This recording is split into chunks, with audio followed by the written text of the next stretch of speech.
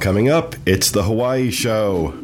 Coming up next, from the Bob Varley Studio in Orlando, Florida, this is the Diz Unplugged.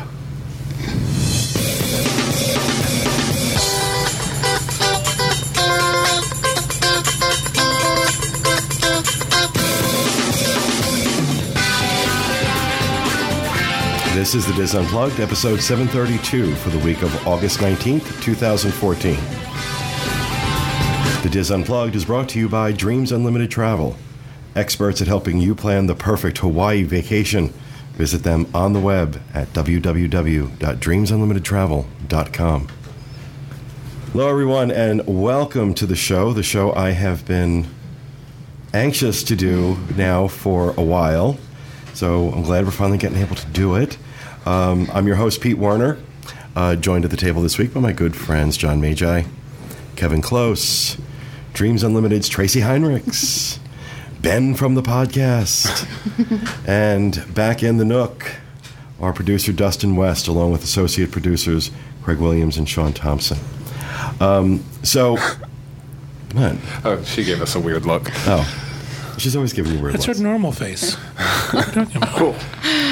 This is why I work from home. We don't let you out in front of people. Yeah.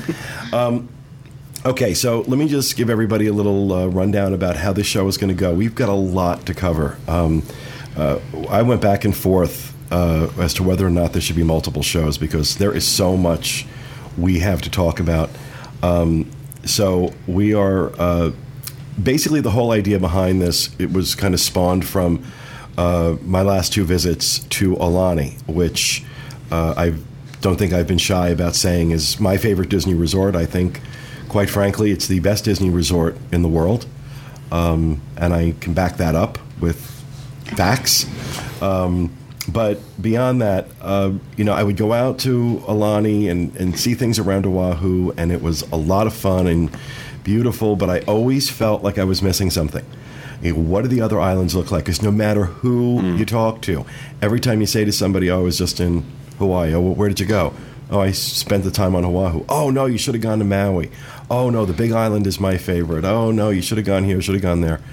So I'm like, okay, because like my brother's been out to Hawaii a few times. He loves Maui, and he loves the Big Island. I talk to other people who say the same thing. So I'm like, okay, I would really like to check it out. But the thought of packing up and flying from island to island, hotel to hotel, just does not appeal to me. Last year we did our Beyond the Park segment where we started out in Hawaii. We were in Hawaii for a week. We were in Alaska for a week, and we were in California for a week. And that was exhausting, even when I had a week to spend in each place. But I wanted to do, a 2-week trip is about what I felt was right. Some pre-nights, some post-nights, and then a cruise in the middle. And I chose the cruise because the hotel kind of travels with you. And on this itinerary, you get to overnight in a couple of ports, which is really unusual for any of the cruises I've been on anyway. So I thought this would be an interesting way to see the islands, kind of get the whole experience, get my Aulani fix in, and see the rest of the islands at the same time.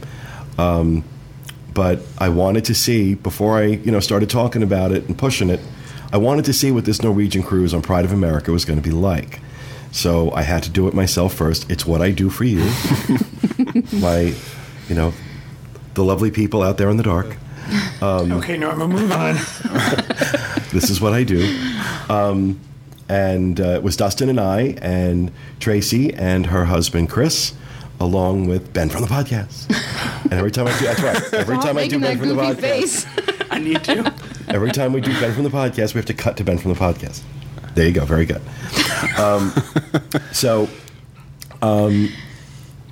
We're going to start off. I want to talk a little bit about Aulani and some of the changes that have come to Aulani. As I said, in my opinion, perfect Disney resort. But there were some things that needed to change at Aulani, mainly because when they built the resort, they did not expect people to spend as much time there as they were. They thought people would spend some time at the resort, but mostly go traveling around the island. And it turns out that people got there and didn't want to leave. And if you ever go to Aulani, You will understand why. If you've been to Aulani, you already understand why. This is not a place you necessarily want to leave, but you should. You should travel around. We're going to talk about that too. But one of my biggest complaint about Aulani was that there was no quick service location, really, to get food. And everything required a reservation. We would go to have breakfast, and the restaurant would be empty. Do you have a reservation? No, well, we have no room. There's nobody in your damn restaurant. What do you mean you have no room? A lot of times we found ourselves walking across the street to the ABC store, which is right across from Aulani, to get sandwiches and snacks and things like that. Well, part of what Disney did in the most recent rehab was they added a quick service location. And why is the Ulu Cafe? Ulu Cafe, thank you. I was thinking Uma, as like an Uma Thurman. The Ulu Cafe. And Wish it was that. This is basically, I can't call it a typical Disney quick service location because the food is amazing. That's how the food was so good that I'm saying, okay, why can you do this out here, but you can't do this back in Orlando? I don't understand it. Do you not talk to each other? Or is there just not the desire to do it? It's got grab-and-go sandwiches, pastries. In the morning, it's got a little breakfast buffet. You can help yourself. And, this is also a refill station for your sodas and your coffees. For comparison, we were just talking on the last episode about Captain Cook's. Now, it doesn't offer as many hot off-the-grill selections as Captain Cook's does, but the space itself reminds me a lot of Captain Cook's in the way it's laid out. Right. The grab and go, the cook-to-order stuff, like you said, for breakfast, eggs, sausage, bacon, stuff like that. For lunch, I actually didn't have lunch there, but they have selections there as well. But it's a great quick service place to go to if you're looking for that. Well, I was amazed by the quality of the food.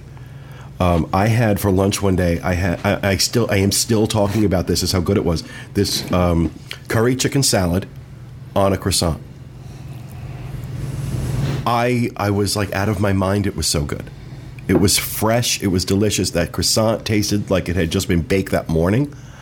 And everything that we had there was really good. My only complaint is that there used to be the soda refill station in the store that was in the main building. It's not there anymore. That bothers me. You now, to refill your refillable mug, you have to walk the 6.5 miles over to Ulu. Or you can go to the store that's by the pool under the volcano. Right, still, where they sell you're the suntan still- stuff. You have you're to still leave away. the main You building. have to leave the main building, Yeah. which is kind of a pain if it's raining. And one of those is open 24 hours. I don't remember which one. So that's a good thing. But Yeah. again, who at 2 o'clock in the morning wants to go It's down? the one by the pool because it's located outside of the store. Well, I think the one in Ulu's outside the store, Oh, that's too. correct. Yeah. This is also where you get your coffee, which, again, in terms of resort coffee, best there is. This coffee was phenomenal. Yeah. And it's a blend, and I understand that it's one of the next ones coming out from Joffrey's is going to be the Kona blend from Aulani. Amazing. So I'm really, really excited about that. They've also added, they call it a quiet pool, but it's actually an adult pool. 18 and over only. Mm-hmm. Beautiful pool. We spent most of our time there yeah.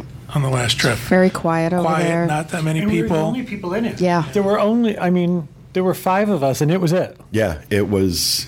Well, we actually rented a cabana. Mm-hmm. Why don't you talk a little bit about the cabana rental? Yeah, and the cabanas I think there's 8 of them now. There used to be more, and they had to shuffle them around as they did some changing of the pool area. But the one that we had was in the auto pool area. And it was it's $325 for the day, which is pricey for a Very resort pricey. cabana, or resort cabana. Sorry, but what a way to spend the day. It So was nice. Like we booked it in advance, and I had booked it for a couple days just because I wasn't sure about weather and stuff. I didn't want to get What do you get with it? You get a fruit tray, and later on in the day they brought a dessert tray. Well, they also put water in They the put fridge. water in the refrigerator, and then they'll bring service. So if you wanted to order food or alcohol and stuff, we had somebody who would service it. It was not a cabana boy. I was a little disappointed, but we did have a girl who was a little chatty, but she did help us. And it also it has a TV in there. It has a safe. So that we really like the safe. The fact that we could go and enjoy the pool or the beach, and our stuff was locked up, so you could really go down to the pool for the day.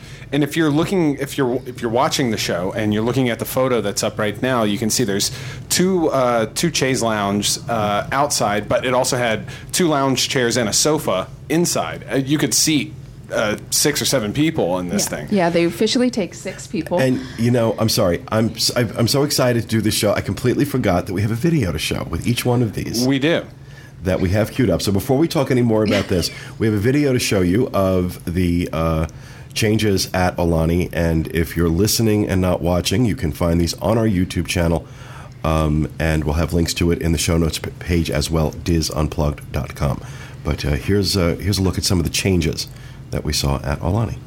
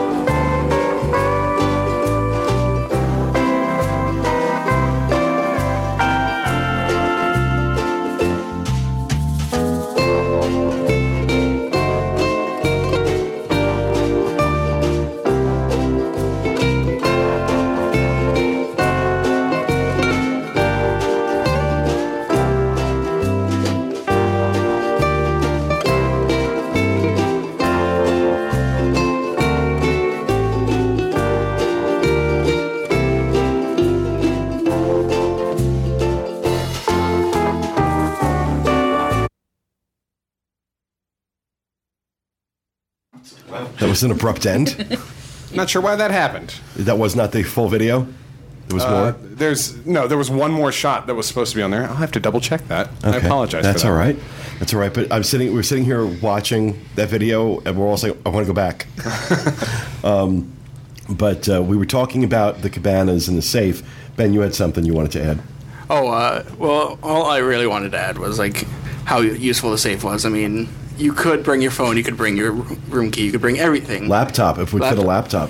Yeah, I think you did end up bringing yours. I did. And I don't know, it's just nice to have your phone with you at the beach, everything else. Or you can check your internet. Yeah, I guess. I will say this, the one thing we did was we just brought our room keys down. Yeah. And that was it. We decided everything else stays in the room. We're on vacation. We can have an afternoon off. And we even just kept our room key in our pocket. So just a second. So I can have an afternoon off? What I said don't have. no. Oh, I'm sorry. I misunderstood. Owners of Sorry, Things Unlimited. misunderstood. See, so I needed a safe. Exactly.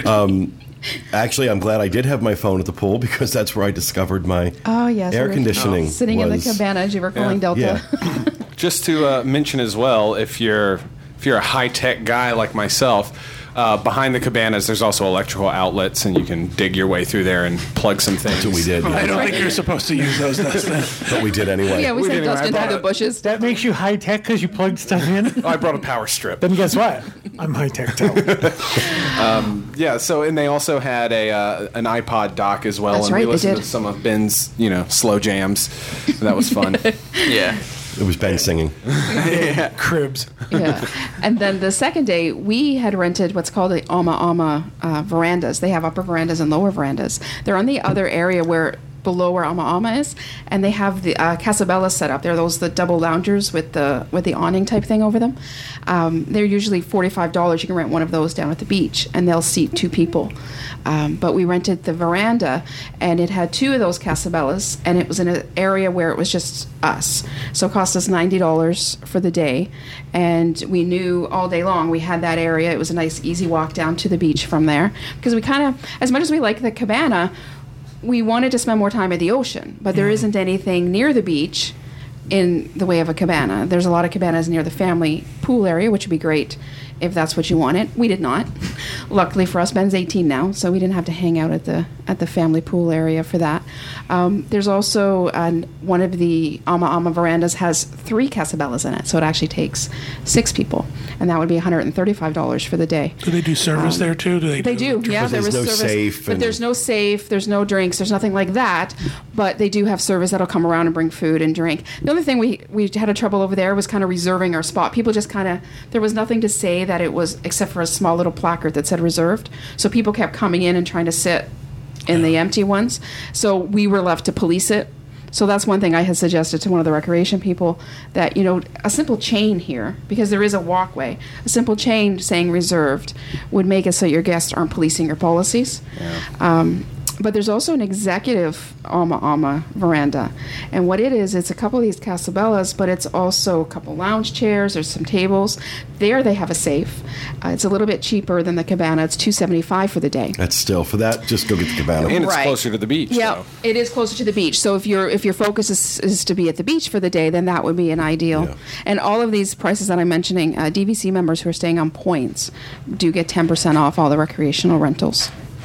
So, what else? What else am I missing with the changes at Aulani? There's a new children's area called Keiki Cove, and it's kind of a splash zone. You saw it in the video if you were watching. It's got the little fountains like you would see at like Epcot or something like that. Little fountains come out the ground, and some lounge chairs there as well that parents can stay and watch their children. And that's right next to the Ulu Cafe. There's also a new pool bar that's added near the adult pool. So before you would have to go to the Off the Hook Lounge, right, which I love, which is great anyway. That's on the off the side of the main family pool, and now this is a much smaller pool bar that it wraps around. You could sit probably 10 or 12 people and at also that bar. The grab and go Ulu is right there by the by the adult pool. Yeah. Yes. The drink refill station is right there. It's a great place to spend it the day. is, and that's where we hung out when we were there. Yeah. It's just kind of makes Aulani perfect. For me, it felt like it dispersed the crowds better too. True, yeah, that's what I First found. time we were the only people there. That was what was so cool about it. There was no one else around. It was busy when we were there. Very. When we were there this past February, it was at capacity, and it was again this summer when we were there. And I just found with the new layout, it just didn't feel like we were all on top of each other. Yeah. And I would say shout out to those people who have to do lounge chair duty.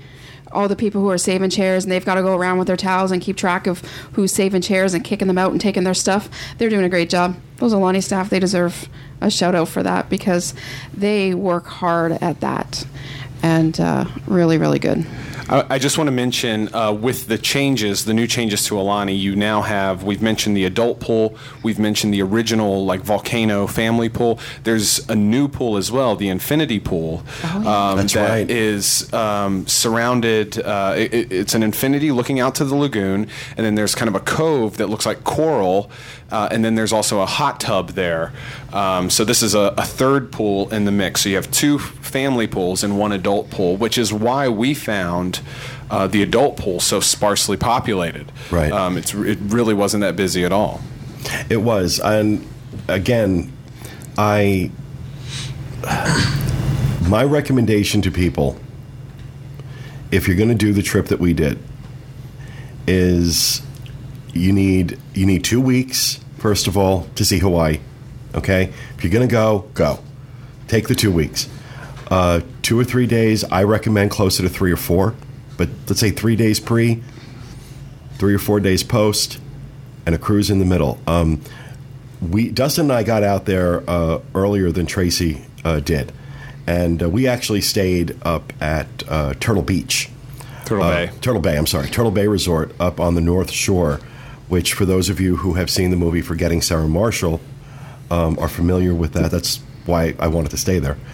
But we were in for a good week before the cruise. And I got to tell you, taking that time, to adjust to the jet lag from the East Coast, it's a 6-hour time difference, depending on whether or not we're on daylight savings time or not.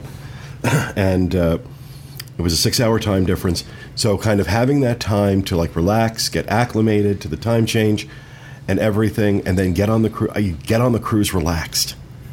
Yeah. That was incredible. But that also gave us an opportunity to really go and explore Oahu. And for as beautiful as Aulani is, I don't know how anybody could go out there and not see some of what is on this island. And we found some great stuff. We've got a little video we're going to play of some of the things around Oahu that we really enjoy, and then we're going to talk about that. So go ahead and play that.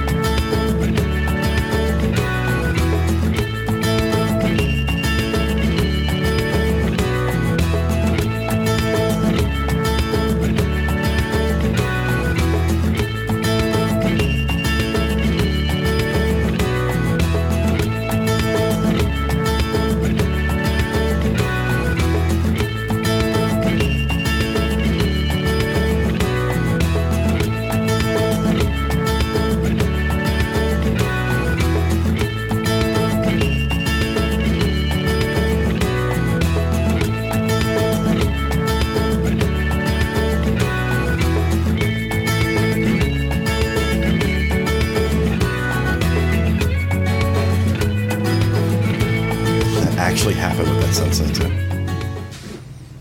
Unreal. I want to go back. We're all sitting here going, Come on, let's go back. Let's go. So I could spend 2 hours just on Oahu in terms of talking about what there is to see, but I kind of narrowed down my list to a few highlights, some of which are in that video. One thing that is not in the video that is a must-do on Oahu is Pearl Harbor. We did that the morning of the cruise because Ben had first things when we said we're going to Hawaii. The first thing he said was, "Can we go to Pearl Harbor?" So the morning of the cruise, before we came to meet you guys to board, we went to Pearl Harbor. Well, Ben, talk about your impressions of Pearl Harbor. Powerful, definitely, especially when you get on the memorial on top of the ship there. The Arizona. Oh, I couldn't believe it. First of all, the ship, you see, it's right below the water, like close enough so it's almost coming out, and it's just a sunken ship, and the bodies of a few thousand men are entombed there. That is a gravesite, a memorial and a gravesite. And before you can go over and do the Arizona Memorial, there's a 23-minute documentary that you sit through. And the reason I think that they make you sit through that, which I say sit through, it's a brilliantly done documentary, very powerful. But they don't want people going out there acting like it's a tourist attraction. They want people to be really in touch with what happened in this place, and that this is a place for respect. Now, when I was there a few years ago, there was a Japanese man spitting into the harbor from the memorial. And to tell you that I wanted to take him and throw him in it was the least of my first instincts. But most people are very respectful. They tell you no cell phones. They tell you don't be taking calls. Although I saw people there doing it, but it's a very powerful place. I don't care whether you remember the Second World War.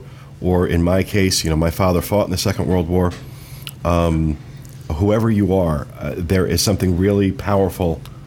Oh yeah, I mean, the movie. I didn't even know it was 23 minutes. It just felt like you were inside of the documentary watching it. You got involved, and as soon as you went to the memorial, it made it so much more real.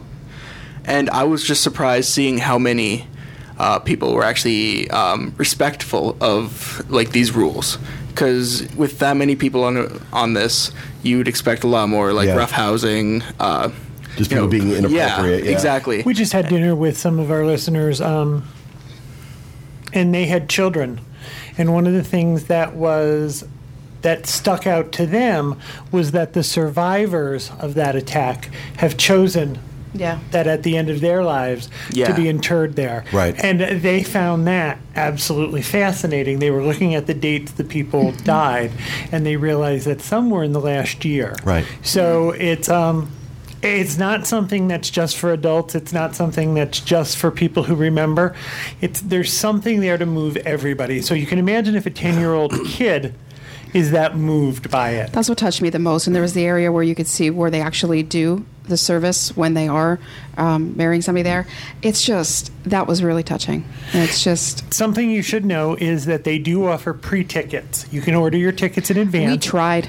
You have to do it several... I was going to talk about that. Yeah. You have to do it several months in advance if you want to do it online. Otherwise, you need to be there at 7 a.m. Yeah. The memorial opens, the Pearl Harbor installation opens at 7 a.m. They have about 2,000 tickets every day that are available, and they go within a matter of an hour. Now, that being said, there are tours that you can do that are independently owned tours that I guess what they do is they just go and they get in line for you and get these tickets because tickets are free. But these tours generally about $129 a person. And it will include a lot of different things around Pearl Harbor and also like a historic Honolulu City tour and things like that, things that, you can do if you want. But these, by and away, Pearl Harbor is the number one I will not call it an attraction, but it was number one tourist destination on the island of Oahu. I want to jump back to the tickets for just a minute. You said go at 7 o'clock. Going at 7 o'clock doesn't necessarily mean you are going to tour at 7 a.m. No. The tickets are limited. I believe it's 30 or 40 people per group, and I think they run just about every half hour. So what happens is if you go at 7 o'clock, your tickets might not be good until noontime. It all depends. They hand them out in the order in which you get there, so you get your tickets depending on when you're there. Right. Did that make sense? Yep. Did I say it the right way? You did. The Pearl Harbor, the memorial, there's no charge for that. The Arizona There is are no charges for other parts of the Pearl Harbor exhibit. If you want to tour other ships, if you want to see other things, there are things you have to pay for. One piece of advice: you cannot bring bags of any kind. There is a locker. You can go and have stuff put in a locker. A locker Just where you pay them to watch your stuff. There are signs all over that they say they know people are going to be in the exhibit area for a while. Don't leave anything valuable in your car. Okay, so Pearl Harbor, definitely number one on the list of things to see. Number two, you have to rent a car on Oahu. Absolutely. Oh, yeah. You have to rent a car. Even if you're staying at Aulani, rent a car. The cost of that car rental, even with parking, even if you have to pay $35 a night to park at Aulani, I found for our family, we save money on our food budget Absolutely. by having a rental car. Oh, yeah. You need to pay to get from the airport to Aulani anyway. Right. And so by the time you get that car and pay to park it, the fact that we could go off-site and eat while we were at Aulani, we could go have dinner other places. There's a Costco nearby. We checked it out on our last day. They have prepared meals there. You could feed your family. Well, that's good if you're a reasonable. DVC and you've got the Yeah, kitchen. but even if exactly. But even if you only had the room, if you were picking up a prepared meal where you were coming back and Or even a having case of wrapped soda sandwiches and and stuff, bottled water and stuff, right. things like that. Right.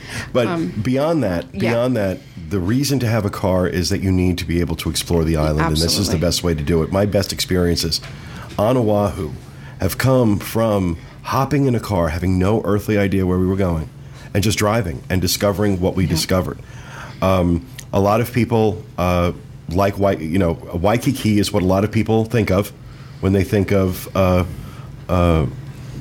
Honolulu, and I understand that it's what we see in TV. It's what we see in movies, and I think you should definitely spend an afternoon walking around Waikiki. But that's about it. Waikiki is a concrete jungle.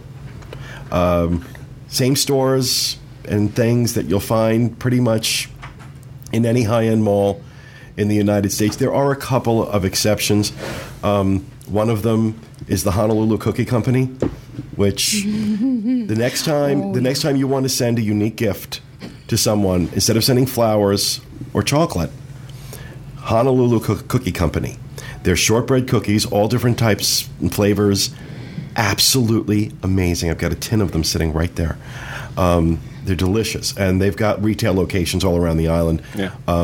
I found them in Waikiki.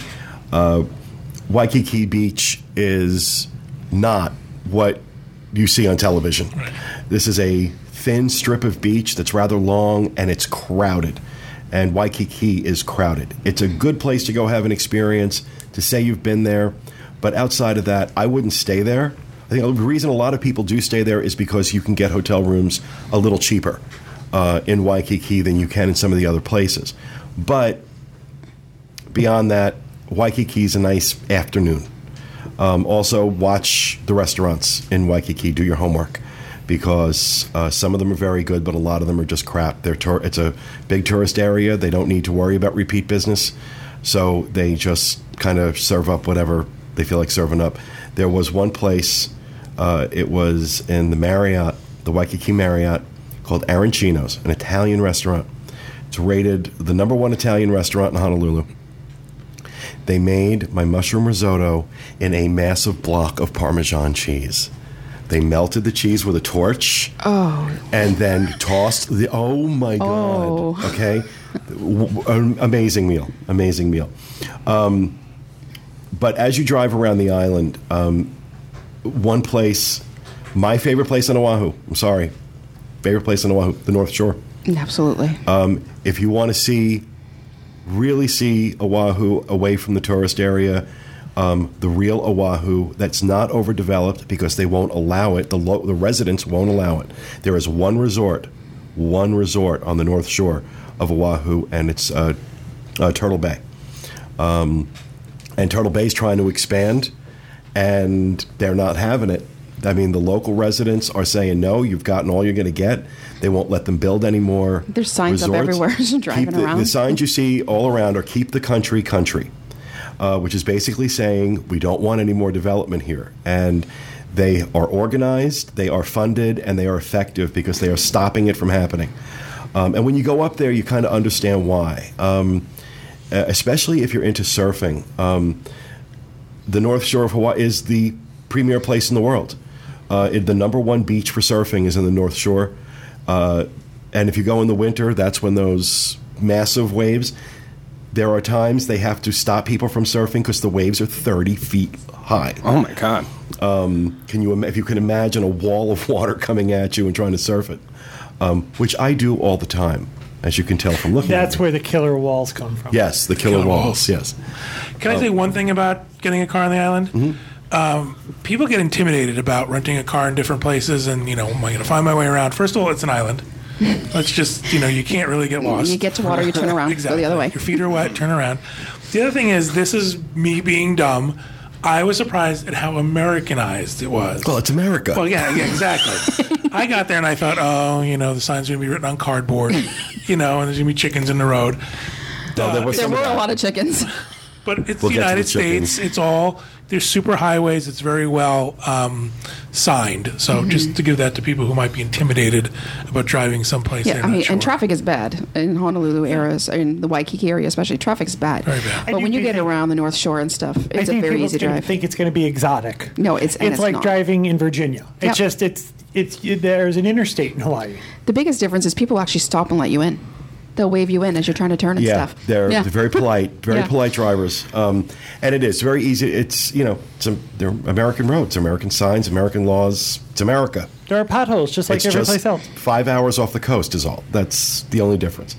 Very easy to drive around. But the North Shore, absolutely one of my favorite places. One of the places we discovered this trip was a place called Ted's Bakery. And you saw some of that in the video we just had just shown. It is this little nothing shack on the side of the road that, generally speaking, I would just drive by. I can't tell you how many times I've probably driven past it on my visits. And that's on the North Shore. This is on the North Shore. This is about 5 minutes away from Turtle Bay. And they are famous for their chocolate. Do you know how to pronounce that? No.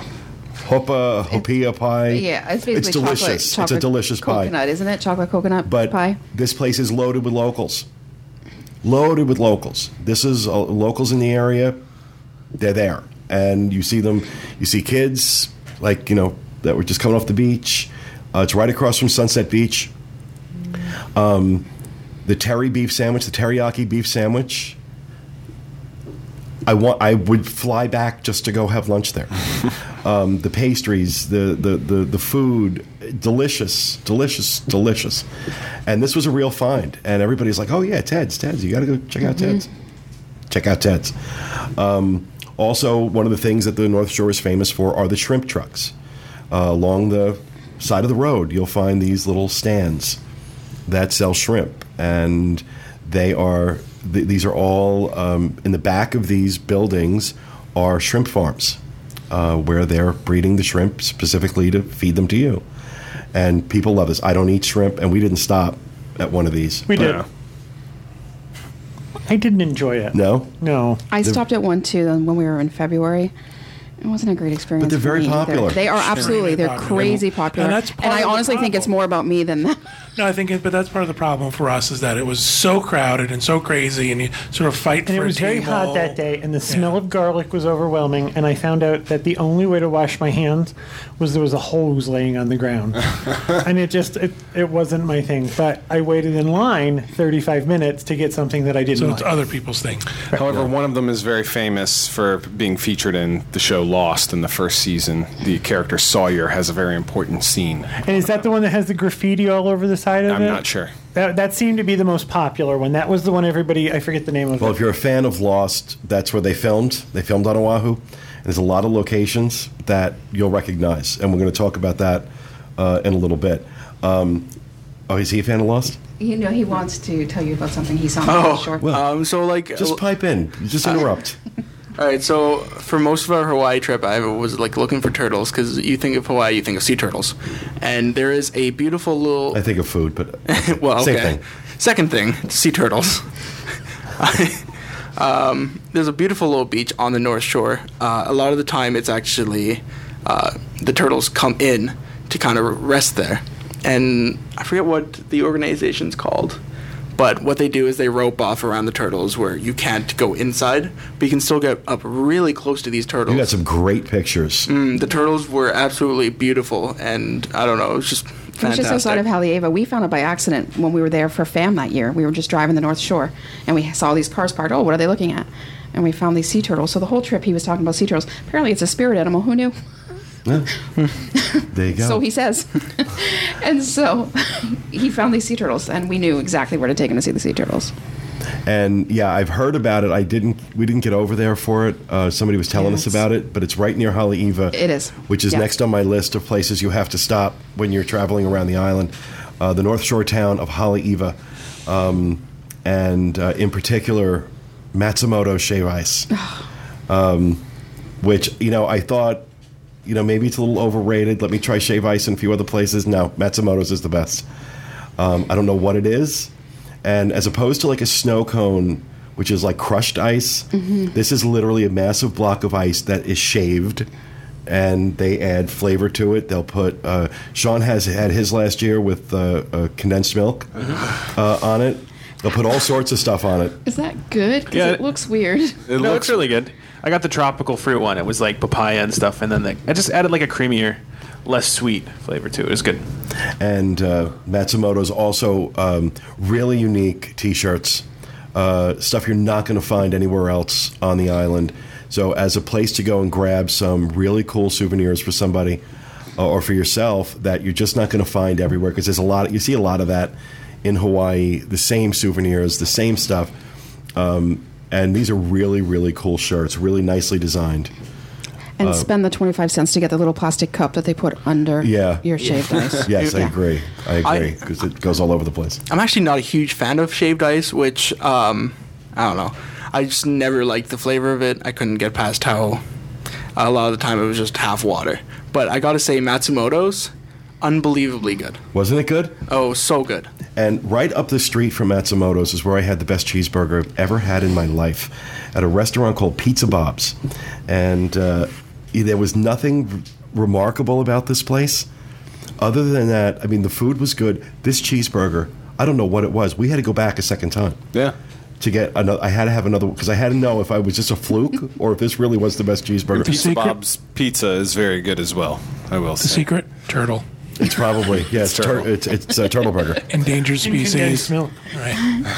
The other location, I think, it would be interesting to a lot of people. We checked out last year. You guys checked it out this year, the Kualoa Ranch. Now, there's a lot of things you can do with the Kualoa Ranch, but I'm specifically talking about the movie tour. Yeah. There is a massive, this family owns this massive amount of land, and the ranch allows productions to film there. One of the pictures we're showing now, for those who are watching, if you've ever seen Lost, you have seen this shot. Because we're just rewatching Lost now. And they use it like again, a million times. And I've seen this shot like 5 times already, and I'm only on like the middle of the first season. I think most iconically in Lost, they use it as Hurley's golf course. Hurley's golf course, yep. But Kualoa Ranch also is a place where Jurassic Park did filming. One of our caption this photos from a few months ago was Dustin in one scene that was popular in Jurassic Park. In this photo, if you were able to look through my point of view from this photo, you would see that same image you just saw a moment ago of the giant canyon, and this is where the Gallimimus dinosaurs are fleeing from the Tyrannosaurus Rex. I love that he knows Gallimimus. Right. Wow. And what about you guys? You guys had a chance to do it this last trip. What did you think of? Oh, amazing! It was just cool to see all of these different areas. Like, well, it's an enclosed space, but there's so many different movies that have been made on this that it was breathtaking. Yeah, if you just turn the camera like 20 degrees, it's like a whole different shot, and so many different movies. Well, I think that's an interesting word when you say breathtaking, because you look at some of those photos of those locations, and it is just absolutely breathtaking. I mean, these are epic mountains and greenery. And you've had films like Pearl Harbor was filmed there, Jurassic Park, 50 First Dates, Godzilla, Mighty Joe Young. There's a ton of films that have been made there, and you've seen these locations. Yeah. A lot of Hawaii Five-0, they film there too. We're often watching it, and we recognize so many places. Well, when we were in Waikiki, they were filming on the streets of Waikiki. No, you can't say that, because every time I've gone, I drive around looking for them, and I can't find them. Dano? I know. Is that you? They had a street blocked off with all their trucks, with their, and all that stuff, and they were doing a stunt. They were doing stunt filming right on the beach. One day I will. I even stayed at the Hilton Waikiki Village, because that's where they film a lot of their hotel shots. They weren't there either. Another stop, I won't call this a must-do, but it's a nice-to-do as you're driving around the island. I think if you're going, I think everybody should do it once. Well, no, I haven't said what I'm talking about yet. Okay. What did you think I was talking about, Waikiki or Kualoa? You go ahead. I'm looking at something over your shoulder. Pictures mean nothing. Dole Plantation. Yes, that's what I was going to say. Ding, ding, ding. Dole Plantation is a cute place to stop. And from what we understand, that the plantation part is going away. They're doing away with using this as one of their plantations. They're going to keep the tourist aspect of it. But for Disney fans, this is one of the places where you can grab a Dole Whip. If you're willing to wait online for 45 minutes, because was what the line was like when we were there. It was that crazy. moment when you're in the grocery store and you get into one lane, checkout lane, and then the next one beside you starts moving, and then you switch, and you had to make that choice of which one to get in. A lot of, again, some unique souvenirs, stuff you're not going to find other places on the island, and some very nice stuff. Some good coffee, some different types of food that you can bring home with you. Handmade crafts. A lot of handmade stuff. Really cool stuff, I think. And so, I mean, like I said, I wouldn't make this a destination in and of itself, but if you're driving up the North Shore and going through Haleiwa and coming around, you're going to pass it anyway. Yeah. So it was a good place. It was a good place to stop. Very surprised to hear it's not going to be a plantation anymore. There's so much land, and you see the plantings out there. This is what we heard, that they're doing away with the plantation aspect of it. I'm sure they're still farming up there, I would imagine. Well, if they're doing away with the plantation, then I doubt it, but it's not that important. It's not. But these are just a few of the things. I wish, like I said, I could spend 2 hours talking about what there is to do on Oahu. My favorite thing to do, though, is I say get in the car and go. And then one of the places we were just kind of driving by, the Crouching Lion is what it was called. It's a restaurant. And we were like, okay, we're hungry. This looks interesting. And it's one of those things where you pull and you go, okay, this could be either really, really good or really, really bad. And it turned out to be really, really good. And it's a family-owned restaurant, and the family was in there having dinner, the grandparents, the parents, the kids. One of them, I guess the mom, was doing the ice bucket challenge out back. We heard screams. And we heard screams and colorful language. Food was amazing and a great view. It's right on the ocean, so you have this great view. And right next door is a location called Fine Ass Chocolate and Candy. And just because of the name, I had to go in. And it actually has great coffee and great candy. And this is Fine Ass Salty Balls. The salty balls are great. I like the dark salty balls. These are milk chocolate salty balls. Milky. And cute place. But again, just, I wasn't looking this up on TripAdvisor. This was just, we kind of happened by it. And we saw the restaurant, and then they were telling us, oh, you should go check out the coffee shop next door. And we did, and we got T-shirts and coffee and chocolate. And Love the name. Yeah. Love the name.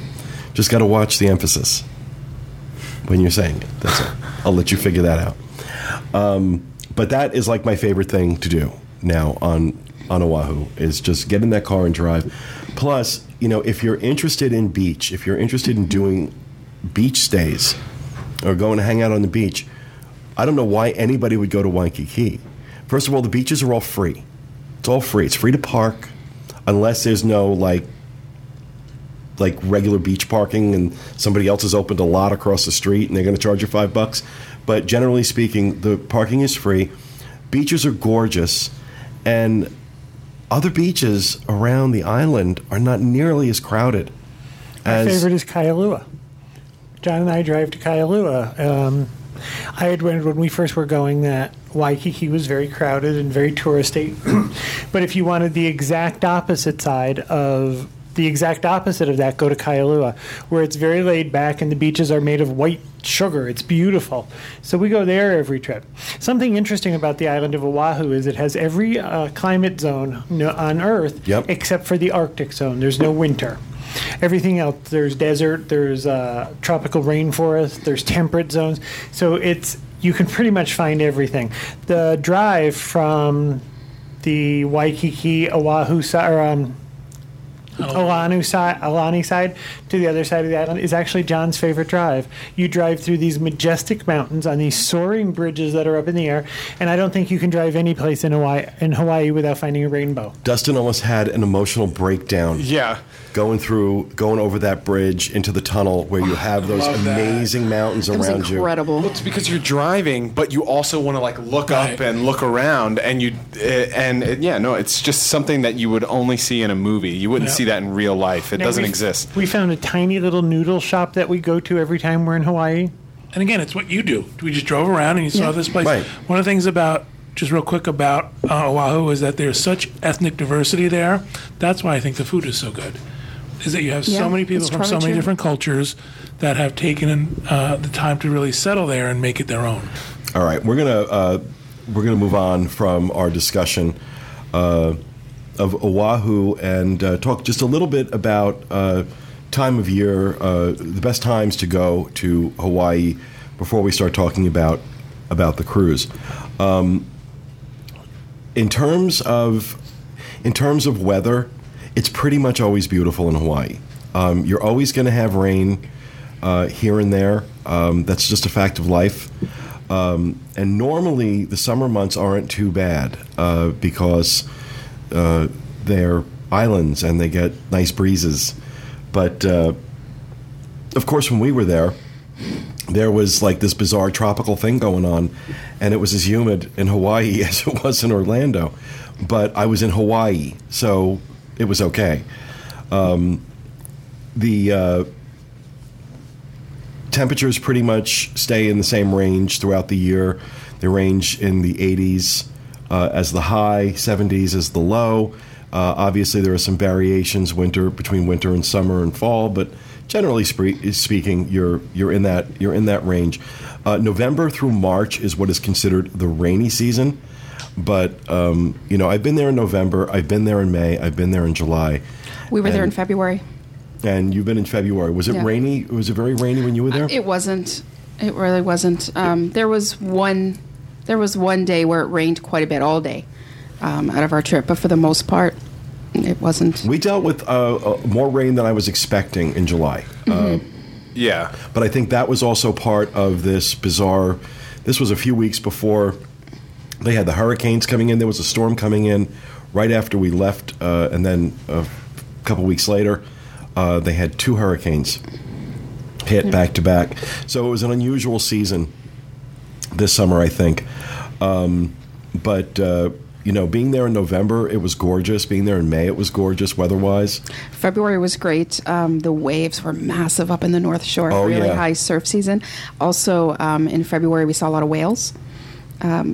We saw a lot of whales in February before they started to make their way down to go towards Alaska. Chris had done. He went down in a shark tank, and was insane. I know, but hey, I was up above. insurance guy on hold. But it was actually quite tame. But he went down in a shark tank and just at the surface, so that was kind of cool. But we saw whales right off of there. So each time I've been now, November, February, in the summer, there's something unique about that time. So it's hard to pick what was the best time to go. I don't know, because there was something cool each time. Now, in doing some research about pricing, obviously hotels on Oahu are they're like hotels anywhere else. They're going to yield their prices based on their occupancy. From what I've seen, this includes the cruise. August through October and November seems to be when you're going to find the best deals. Obviously, September kids go back to school, but December is. I mean, December, like the winter months are very expensive. Well, that's not because Hawaii has winter weather. It's because the northern part of the country, right, exactly. The United States has winter weather. Exactly. So that's also, that's high season. Yeah. But I noticed that it seems like August through November, and you can. I strongly recommend. Airfare is going to be your second largest expense on this trip. But I was seeing Delta running in November. Delta's running like $800 round trip coach on direct flights out of Newark, for example. A lot of cities now are offering. A lot of airlines are offering direct flights to Honolulu, especially from the East Coast. Now it's a 9.5-hour trip. So keep that in mind, but I would much rather do 9.5 hours in one shot than have to do the connection. We ended up finding actually good deals to upgrade to first class even. Oh, yeah. So we had originally spent about $1,000 a ticket, and that was from Toronto connecting through Chicago with United. And shortly after, about maybe 4 or 5 weeks after, I noticed they went down to $700. So I called, and they wouldn't give me a refund, of course, or credit. So I kind of convinced them. They were offering a discounted upgrade to first class, so I got them to agree to do that one way. And then I watched, and on the way back, I was able to, for $150 each, I was able to upgrade us on the return flight to first class. Just the fact that my luggage is included makes it worth $150. Right. So we ended up flying first class both directions for about $1,100 a ticket. Every time I've flown out to Hawaii, I've done first class on Delta, and I've never paid more than about $2,000 for my ticket. Now, that may sound expensive, but when you consider that coach was $1,300. That sound was Chris dropping somewhere in Canada right now. Well, but, just, again, you're talking in terms of I realize not everybody's going to spend that money, but in terms of a 9-10 hour flight, being able to lay down. I've done it in coach twice. And let me tell you, first class is better. They use Sundays. We got Sundays. Yeah, exactly. You mean I get to lay down and I get a Sunday? And that's like a fat girl's dream. I've mentioned it. Amen, sister. I've mentioned it a few times. Probably the best resource you can use on the web to research flights and keep an eye on flights is kayak.com, Kayak.com. What I love about Kayak is that it does it gives you the advice as to whether to wait or buy based on what they're seeing as the trend, and it'll give you a confidence, like, okay, 79% confident you should buy this now because we're expecting the price to go up. You can sign up for email alerts that will tell you when these different routes change, so you can keep an eye on them. I know there's a lot of advice out there about, book on Tuesdays and do it after 5 o'clock and all this. Use your left hand. Right. And, generally speaking, most experts agree none of that is true. That it's just about being vigilant. And Kayak just makes that a little bit easier to follow that and kind of see. And it also compares most of the airlines that are out there. It doesn't have Southwest, doesn't have JetBlue, and some of the smaller regional airlines like Hawaiian Airlines, Alaska Airlines, things like that, I don't think Kayak looks at them. They look at the big carriers, your Delta, United, those guys. So great resource for checking your airfare and trying to get the best deal. But like with anything else, it's a balancing act. If you're flying from the East Coast, my opinion, if you're flying from the East Coast and you don't want to pay for first class tickets, I suggest you break it up. you spend a night on the West Coast, Right. and then fly. If you've got a first class ticket, it's a little bit easier. But that flight from Atlanta to Hawaii in a coach seat, that's a tough flight. It's a tough flight. There's also an in-between. There's that Economy Plus, which is what we had originally upgraded to. Ben's a little tall, and I was a little worried, that long on a flight. I was worried, him being that cooped up. We have some concerns around that. So we had gotten the Economy Plus, and that's just a little bit more leg room, a little bit more space, and it's not nearly the cost of a first-class upgrade. So most airlines are offering something in between the two as well. Right, exactly. So, all right, well, let's talk about the cruise.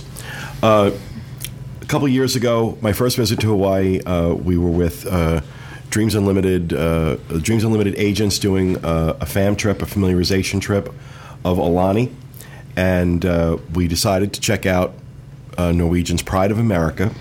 Some things about Pride of America. It is the only large cruise ship that is flagged in the U.S.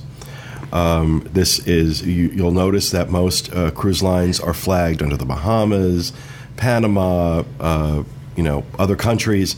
The reason they do that is because they get to avoid U.S. labor laws and some of the other laws and regulations. Taxes are a big part of it too, and that's the main reason. In order to sail the Hawaiian Islands the way this cruise does, it must be flagged for the U.S. If it's not, if you're sailing in the U.S.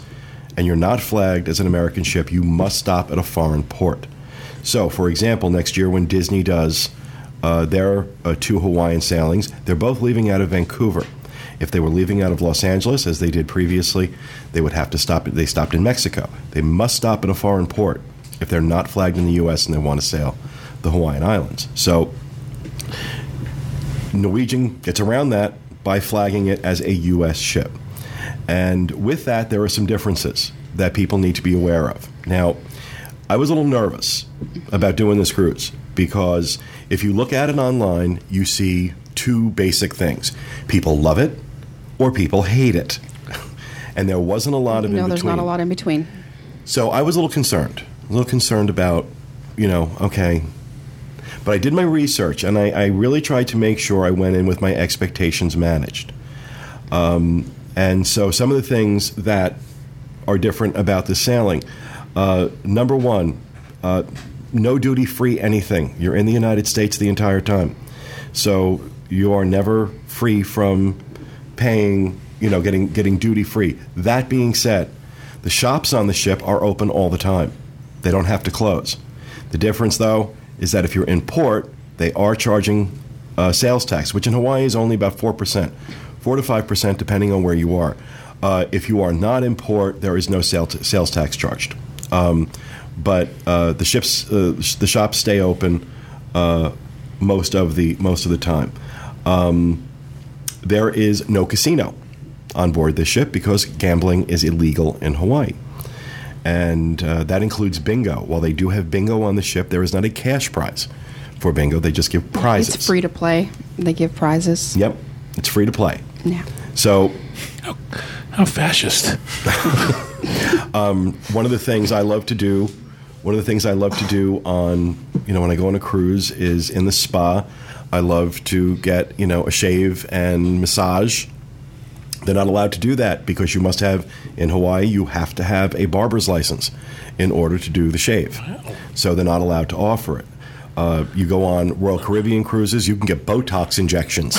Seriously, and dental work. They have scary guys with questionable medical degrees walking around in white shirts handing people Botox injections. Never see me do it.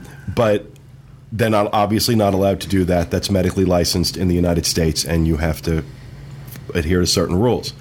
One of the laws in Hawaii, they can't serve you. You cannot order another drink if you're not finished with the one that's sitting in front of you. That rule applies on the ship as well. They're not allowed, whatever the laws are in Hawaii, they have to follow them on the ship. So it does make it a little different. The smoking policy was a little more restrictive, too, than typically on a cruise ship, wasn't it? Yeah, it was. Although getting much more restrictive. Yes. Right now, you are still allowed, up until November, you are allowed to smoke on your balcony. But as of November, there is only one location on board the ship where you're allowed to smoke. It's on deck 13, at the very back of the ship. What was the name of that bar? I can't remember the name of the bar, but it's like the adult pool area. It's the adult pool area. It's the only place in the ship you're allowed to smoke as of November, which for me as a smoker, would make it difficult for me to go back. But so if you are going to book that cruise and you're a smoker, we want to make sure we're choosing you a cabin in that area of the ship. Yeah, absolutely. Yes. Yeah. This is not necessarily an inexpensive cruise. It's not as ridiculous as I've seen some other places, but for a family of 4 in an inside stateroom, you're looking about $3,800 total. There's a couple of reasons for that, I think. I think one, you hit on it with being an American flagged ship. I think the rules for the crew and stuff are different, the hours that they can work. I am sure they have a larger wage expense than they do in Well, they have to pay. They have to pay minimum wage. Yep.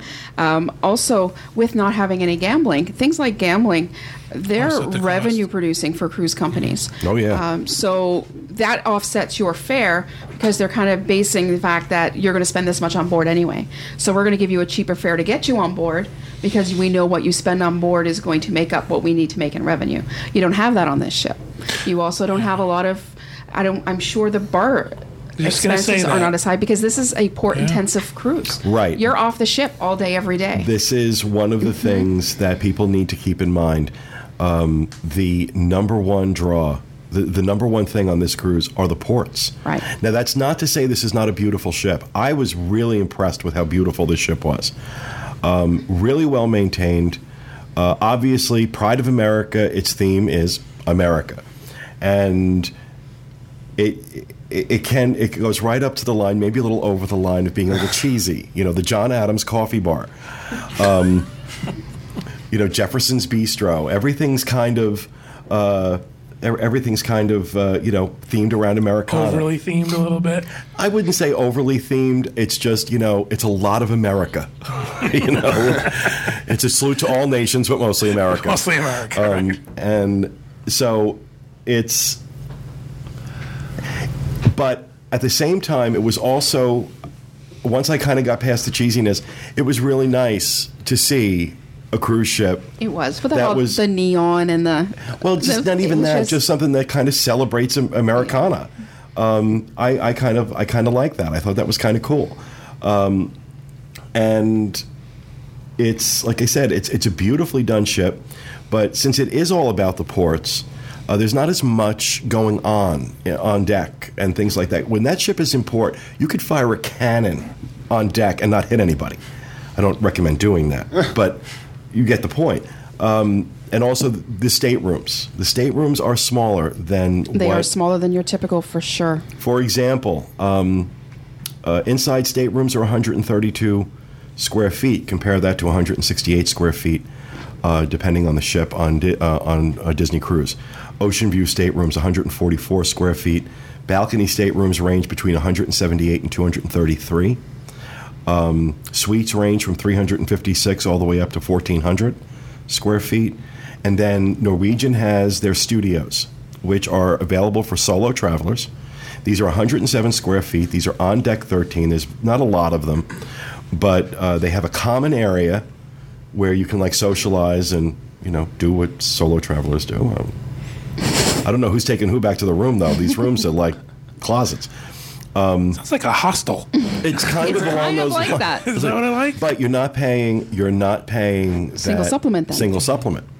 So you're getting your room basically has a bed, a single bed, and a bathroom. And I'm not even sure that the bathroom has a door. I've seen some pictures of some of the studios, and it seems kind of a unique setup, but that's it. And then you've got your if you're there, area. who are you shutting the door from? Yeah, if Well, you're that's just by it. yourself, Exactly. yeah. Really. The rooms are very nice. They're clean. They're well appointed.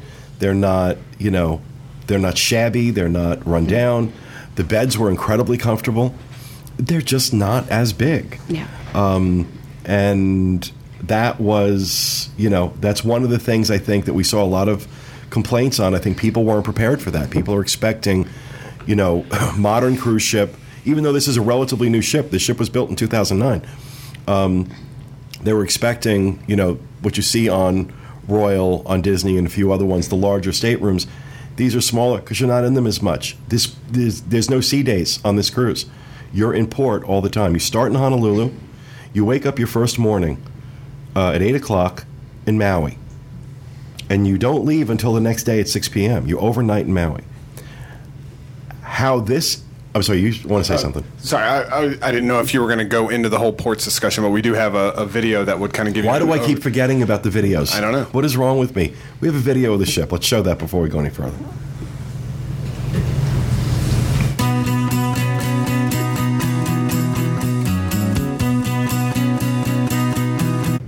That's the wrong. That was the wrong video. I apologize. I don't feel so bad about screwing up. You screwed up worse. You can keep talking. Well, no. Do you have the video ready? I'm sorry. I gotta go through this. Where most ships are. Everybody's mics are off. Oh. Go ahead. Sorry. While we're actually still on the ship, I wanted to talk about the freestyle dining. Oh yeah, absolutely. Opposed to the Disney ships where they have set times, you have multiple free options, and then you have the paid signature. Thank you, signature options, but you don't have set times, which is perfect if you're with a family. No, yeah, we're on. Yeah, we're on. Okay.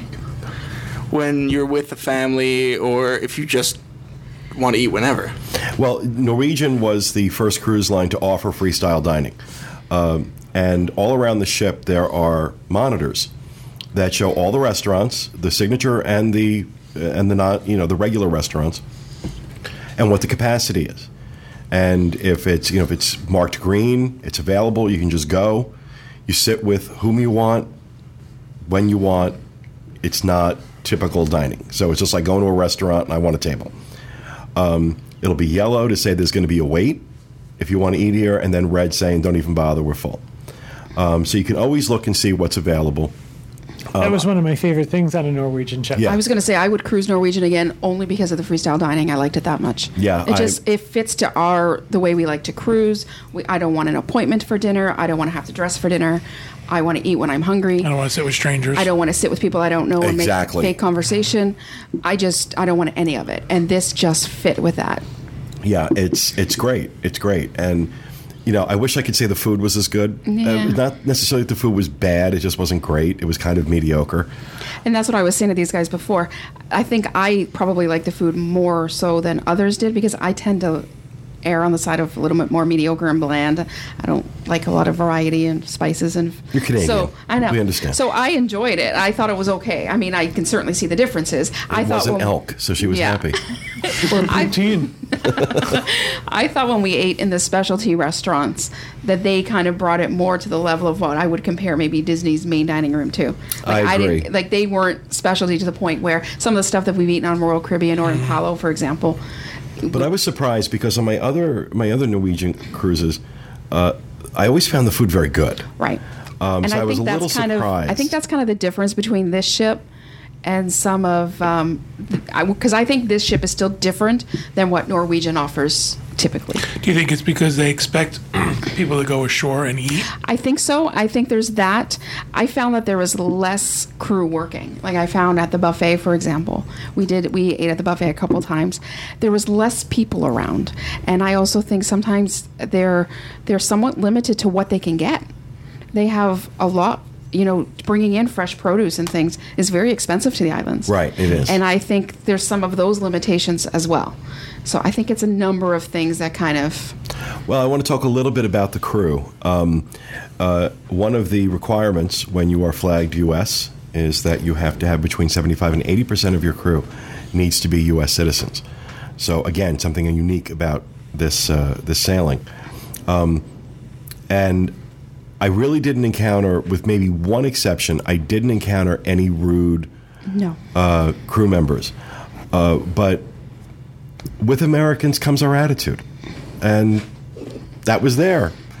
It is different, and I want to be cautious in how I describe this. Whereas on other ships, you have a lot of crew members from various countries, and they are supporting their families doing this. When you are supporting your family doing this, you have a different attitude.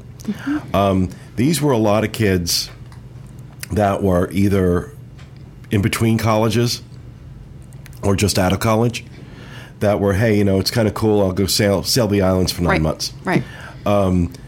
That being said, we came across some great crew members. If you were in a suite, which both Tracy and I were, if you were in a suite, the suites came with a butler. And my butler was better than Tracy's butler. I think it was because Pete's suite was much bigger than mine. So I'm pretty sure the butler thought, well, different size suite, different size tip at the end of the week. I don't know. Can I ask real quick about tipping? Yes. Is it very typical of a regular cruise line tipping, or is it more? Here's the weird thing with Norwegian. If you prepay your cruise, you prepay your tips ahead of time. There's no, nothing left in your room to, put in an envelope. Yeah, there's no envelopes or nothing. It just gets done. And I had to go search for it because in research ahead of time, I knew that the butler as well as the concierge was not included in the tip pool. So I researched that ahead of time and tried to research how much to give them. And I had seen everything from $20 for a week to $20 a day. So it was all over the map. So I kind of went with the attitude where I had a number in mind. This was the number that I was going to give the butler, and this is the number I was going to give the concierge. Didn't really know what their differences in roles were, except it seemed to me that the concierge was above the butlers. So in my head is a little bit like the main dining room when you got the guy who comes to your table every day, then you got the guy that shows up at the end of the week with his hand out for the envelope. Yeah. It's kind of that idea. But I kind of went with that number, and I thought if he's really great, maybe I'll up it. If I feel he's done a little bit extra for me this week, and if he kind of ignored me, then I'll lower it. I gave him the number that I went with. He was kind of mediocre. What about stateroom attendant and stuff like that? That was all included with the prepaid. Same thing. $12 per night per person is kind of typical across the board right now, and that was what our prepaids were as well. And the butler handles everything. And when I say everything, I mean your laundry, your room service, your dining reservations, your shore excursions. There are no buttons on your phone for, room service or this or that. You call your butler and, you want to eat in your stateroom, you want to eat from one of the signature restaurants in your stateroom, bring it in. And he brings you a menu, you order, and it's quite fabulous. I have to be honest. It was. And the butler does serve a number of staterooms. I've heard some people say, so he's just stand around waiting for you to need him. No. He services maybe, anywhere from, 5 to 10 different staterooms or suites. So, he's not just standing at the door waiting for you to ring a bell. Right. Yeah. I wanted to call mine Mr. Belvedere, but I didn't. No, I called mine from Downton Abbey, Mr. Bates. Oh, yeah. His lordship's valet. Yeah. But Pete's butler was way better than ours. He had his own private movie collection that he let Pete borrow from. Oh, yeah. That was the look on our face when he first offered it. What kind of movies? That's what I said. That's what we said. It's all butler stuff. All butler-related movies. Porn. I wasn't going to go there. You had to go there, right? Oh, God. Okay. So, I mean, overall, though, I found the crew on the ship to be very good. Like I said, there was that. It was different. It was kind of like, to me, it was kind of like if you go to Fridays for dinner, the way you're in the dining room. Very casual. It was very casual. Like, they were very friendly with you. They were very, kind of joking and things. Just things that you don't typically see on a cruise line. And so it wasn't bad. It was just different. Yeah, there was an edge to some of them. There was definitely an edge to some of them. But the only one that we came across that was rude was Happy Fun Guy in the Cadillac, oh my God, the Cadillac Diner. This most, it's really sad to watch Hope die. This guy apparently just gave up on life years ago, and is just going through the motions. The most miserable human being I've ever seen. Just, we go in to sit down. How many? 3. Grabs the menus. Throws them down on the table, walks away. I'm like, okay, wow. It all ended a few years ago, didn't it? But that was the only one. You named him Happy Fun Guy? He was Happy Fun Guy, yeah. Officer Happy Fun Guy. Because he was like... Yeah, because he was in dress whites. Yeah, he was in dress whites. He had 2 bars on his... Yeah. Like, okay, wow, okay. He used to have 4. But all those things being said, you look at the price of this cruise, And, you can say, wow, okay, this is a little expensive. But then think about flying to all these islands, staying in a hotel, having to pack up and unpack, the cost of the flight, the cost of the hotel, the transfers from the airport, the renting of the cars, all of that stuff. This is a discount. This is a your bargain. hotel and your transportation. That's right. And I think if you go into it thinking that, this is not a typical cruise. If you've cruised before, you're going to see differences. If you've never cruised before and this is your first cruise, it's not going to be indicative to what your future cruises are going to be. But if this is your hotel and your transportation, that's exactly what it is, and it does it. It does those two things well. But when you take another cruise, the ship is often the destination. Right. Or That's exactly right. Part of the destination. Right. This I think is more just. Yeah. Hawaii is the destination. Right. Hawaii is the purpose of the cruise. Hawaii is the destination of the cruise. These islands are the star, not the ship. All right. Do we have a cruise video ready? Yeah. All right. Why don't we show this video of the cruise ship? Yeah, I'm surprised that you asked. Sure. All right.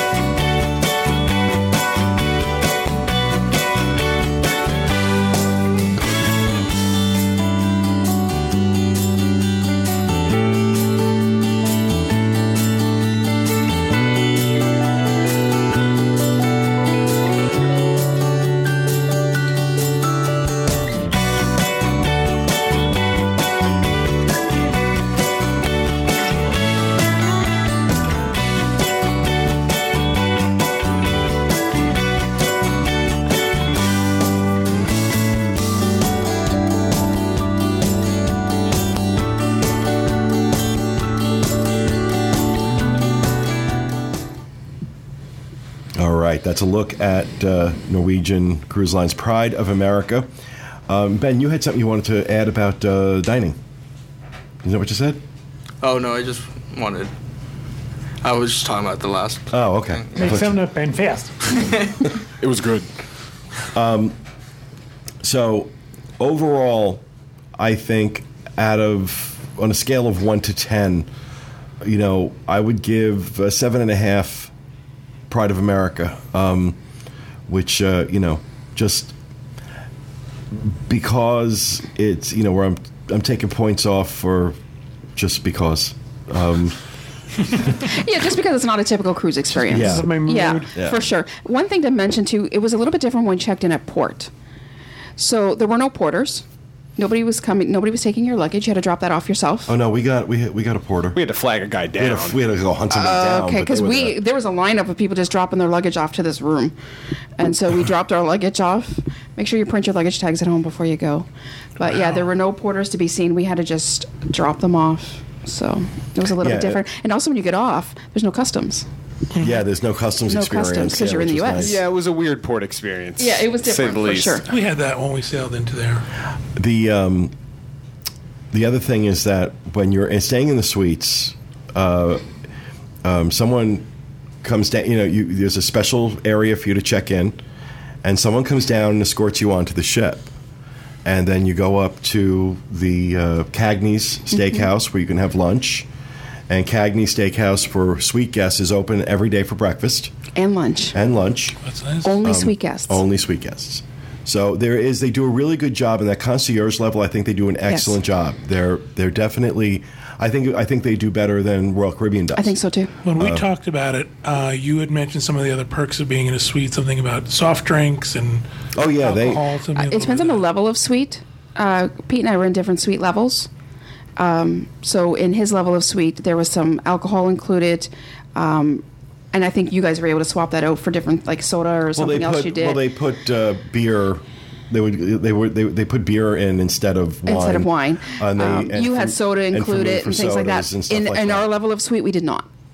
So we were in a penthouse suite, and I think yours was we were in the owner's yeah, suite. I had an owner's suite. So there were some differences. We kind of ended up in ours by accident. We were booked in a veranda category, and I was watching to see if the price would drop. Even though they won't drop the price for you, they'll give you an onboard credit. So I was watching our reservations just to see, and all of a sudden the suite price dropped to this almost the same as what I paid for a balcony. So for $80, I was able to upgrade to that suite. So that's how I ended He was up in the having one a corner. percenter suite, apparently. Yeah, exactly. He's in the true Yeah. one percenter. I just wanted to mention one thing about the cruise ship before we move on to like the islands and the ports and stuff. I think it might be important to note kind of like the demographics of the ship. It's very family friendly cruise. Oh, yeah. But there was also a lot of young couples on board. But it wasn't like the booze cruise. It wasn't like party cruise. No, not at all. But it was A belly flop contest. no. It was it was younger families. I felt like It was it was a great clientele. Right. Nobody, it wasn't trashy. It wasn't crazy. It wasn't, The ship was empty by 10 o'clock. It wasn't old. It was just, kind of a nice cross section. Like you said, you had young couples, you had families, people in the 40s and 50s, a few older passengers. It was I think it was a really awesome. good cross section. How about like kids Ben's age, young people Ben's age? The problem with Ben's age now, Ben's at a really hard age Right. for cruising. Anyway. He's at 18, so he's at the kids clubs have ended, the teen clubs have ended for him. He's not old enough for, he's not 21, so he's not drinking or he's not in that crowd. So he's at that, the 18 to 21 year olds are Those kind of in awkward years. years when it comes to cruising. play basketball They by did yourself. have some events though. Go ahead, Chris. Mind you, there was each day there was like 18 plus meetups, or not. I don't want to say 18 plus. but, Hookups. Actually 18 to 21 or 18 like people like places where if you're 18 to 21, you could meet up. Find people your age that you could just hang out with for the cruise. And how many kids, I keep saying kids, but how many people that age were? I actually did not attend. Busy with the Butler's movies. Very successful.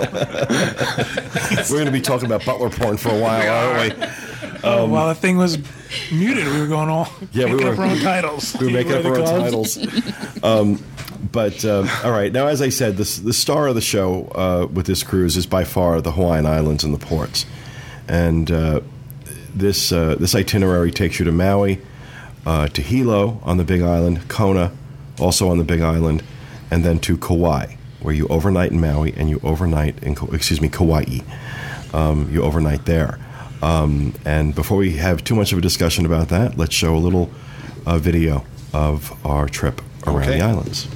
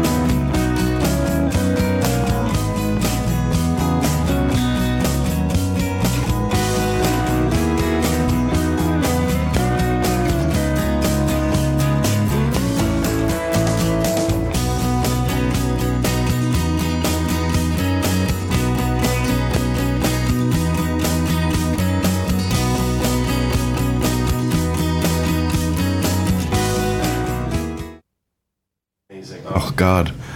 Oh. That, I know. I know. Just it kind of brings it all back. Let's go back.